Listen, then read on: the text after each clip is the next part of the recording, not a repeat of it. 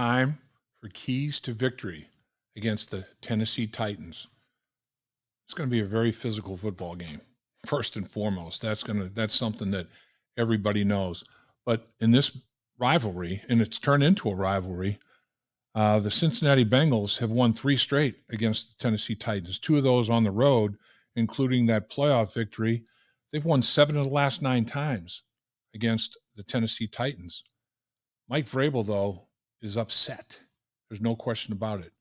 And Mike Vrabel's football team got handled 27-3. They lose to the Cleveland Browns. They get 94 yards offense in that football game as a team. Derrick Henry runs 11 times, generates 20 yards. Vrabel's not a happy camper. So you got to put on the big boy pads because he's going to have his team ready to go. Double chin strap and tighten both of them. Tighten it up. He's old school. He doesn't like being embarrassed. There's no two ways about that. They're going to want to get Henry going. He's going to run the ball a ton, and they are going to try to play a suffocating defense. Mike Vrabel was with the New England Patriots for quite a while. Bill Belichick has a huge influence on Mike Vrabel's career. Bill Belichick is known as a defensive guru who will show you things that you have not seen on tape whatsoever. Vrabel's going to do the same thing. He's going to have packages that has not been on tape in the first 3 football games. So you have to be very intelligent as a player. Apply your rules. There are rules to everything. So the Bengals offensive linemen and other people have rules to adjust and adapt to anything that defenses do. So that chess match that's going on, you don't want Mike Vrabel playing chess and you're playing checkers, trying to combat him playing chess. That's going to be, I think, an interesting factor in this football game. They're going to want to get that ground game going, though, because the Cleveland Browns rushed for 206 yards against the Bengals, averaged over 5 yards a carry. Baltimore rushed for 178 yards, averaged almost 5 yards a carry at 4.8. Tennessee Titans, Zach Taylor has said it all week. It reminds him of an AFC North team. They're that type of team. They're put together, solid running game, play good defense.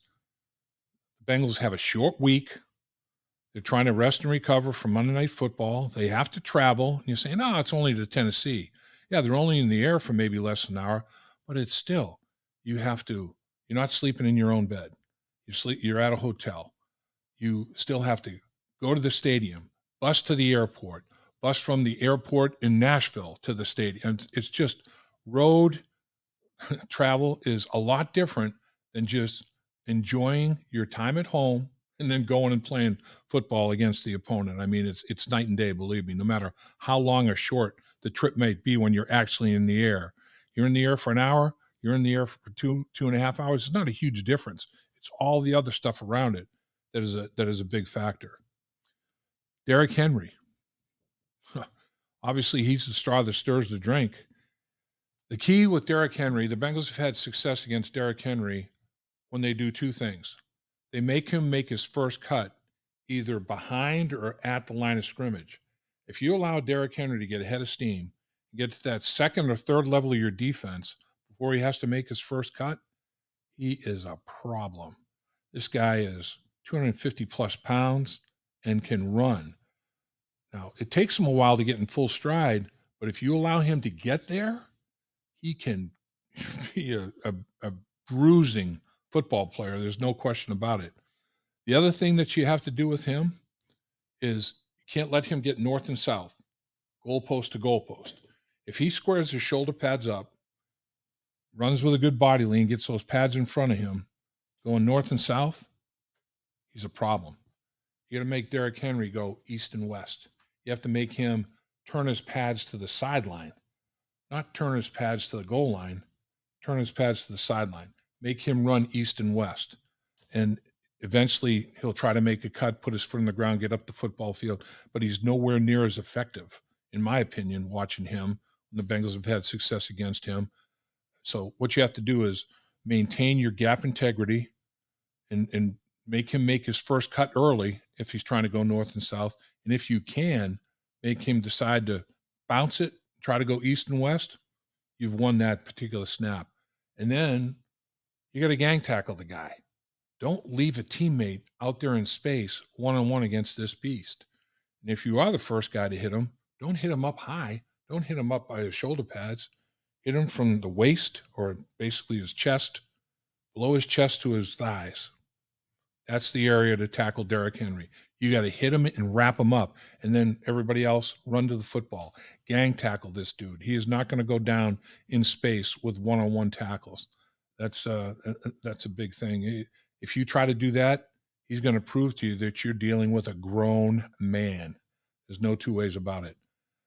The other key, obviously, offensively, Ryan Tannehill. This dude is a pure athlete. He can hurt you with both his arms and his arm and his legs. There's no doubt. He's into his 12th year now. I had the privilege of covering him. I was doing Big 12 games for Fox Sports Net, and he was playing at Texas A&M at wide receiver and all conference player at wide receiver his sophomore year. They had a quarterback that a little more experienced upperclassman wanted to go with him. And Tannehill eventually took over the quarterback position. The rest is history. First round pick of the Tennessee Titans.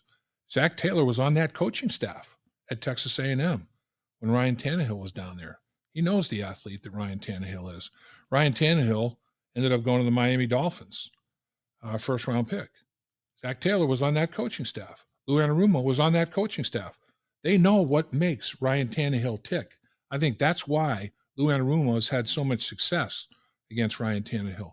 He knows the problem areas for Ryan Tannehill. He knows what he doesn't like. He knows what he likes. Stay away from what he likes. Give him a heavy dose of what he doesn't like. And then be different in how you get to that. Give him one look pre-snap and a totally different look post-snap. And that's make him have a little bit of hesitation with his reads. You have to stay in your pass rush lanes. If you get out of your lane with lack of discipline, or you get pushed out of your lane with his feet, he can make you pay. There's no doubt about it. But the simulated pressures, the reads that he thinks are true pre-snap that are totally false post-snap, that's what's going to make Ryan Tannehill struggle, make him see ghosts a little bit. 3 interceptions in that playoff game, 3 turnovers. I mean, that it's going to be interesting, the chess match that goes on between Ryan Tannehill and Lou Anarumo. Those turnovers were big because, short week on the road, this stadium down in Tennessee in Nashville, it's old. The seats come right up to the sideline. It's like you are right on top of the players, and the noise just kind of hangs in that stadium. That is loud. So nonverbal communication in that stadium is going to be massive. You can't have penalties, these false start penalties. The Bengals had a 3rd and 1, and they had Tyler Boyd jump. They had Orlando Brown jump, back-to-back plays. False starts, 3rd and 11. Can't do that.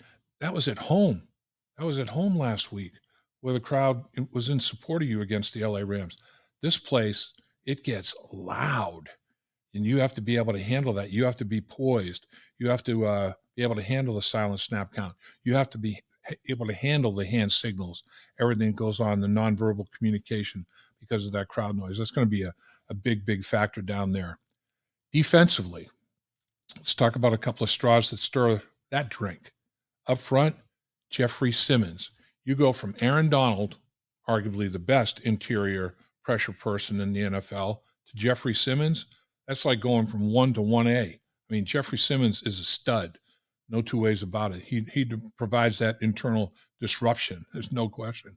But he has a better supporting cast than Aaron Donald does now with the LA Rams. I mean, they have 8 sacks from their primary rush people. Simmons has 2. Danico Autry has 3.5, tied for 6th most in the National Football League. Arden Key has a 1.5 sacks. Harold Landry has a sack. Those are the pass rushers. So when Simmons is providing the inside pressure, the edge guys are eating. When the edge guys are providing pressure and the quarterback has to step up, Simmons eats. They have a very, very good pass rush. There's no question about it. Very balanced pass rush. the Bengals offensive line is going to have another huge challenge. And it's not just Aaron Donald, it's Jeffrey Simmons and others. At the safety position, another straw that stirs the drink. Kevin Byard, 27 interceptions since 2017 when he came in the league. Number one amongst safeties, number two overall in the National Football League. This kid is really good on the back end. And Mike Vrabel disguises well, as we talked about from the Bill Belichick school. You're going to get simulated pressures. You're going to get blitzes. You're going to get bluffs of the blitz. He muddies it up. There's no question. He muddies it up. Vrabel does. So does Lou Anarumo. And again, that's going to be a big deal to me. We talked about some of the penalties, the false start penalties and all that. The Bengals really, they've got 16 penalties in the first 3 games. That's not a big number. That's tied for 7th best in the league. 99 penalty yards in 3 games is not a big number. That is 3rd best in the National Football League. It's not that they have a huge number. It's when they happen. I mean, 3rd and 1, back-to-back false starts is 3rd and 11. You go from a short yardage goal line play to a play where the percentage of you converting against these defenses in the NFL on 3rd and 11 are very, very small, very minimal. We've had penalties that have negated a takeaway, a fumble, a turnover by the opponent. Penalty negates it. We've had penalties that have negated sacks for Trey Hendrickson. Hendrickson, this guy, if he got all the sacks he was supposed to be credited for, he's got 3 right now. He had 2 in the last game. Should have had 4. If he had those 2 sacks that were nullified by penalty, he'd have 5. He'd be tied for 2nd most in the NFL. The 3 sacks he has is tied for 9th most. But if he had 5, he'd be 1 off the NFL lead of 6 sacks and tied with others at 5. I mean, that kind of stuff is the self-destruction is extremely painful. The timing has had a big impact, and it's been a painful timing. You got to stay away from that. There's no question about it. Tennessee has had their penalty issues. They've been penalized 21 times in 3 games, tied for 24th in the NFL. 170 yards, almost double the yards of the Bengals, tied for 17th. It's interesting because both of these teams, under Vrabel and under Zach Taylor, the last few years, these have been 2 of the least penalized teams in the National Football League. So we'll see. We'll see how the penalty factor unfolds in this football game. The run game. From 20 to 23, the Tennessee Titans have averaged 141.4 yards per game, 4th best in the NFL offensively. Defensively, from 21 to 23, they've allowed 79.8, best in the National Football League. They like to run it, and they like to suffocate your running game. Mike Vrabel's old school football right there. Little situational football stuff. 3rd down, Tennessee.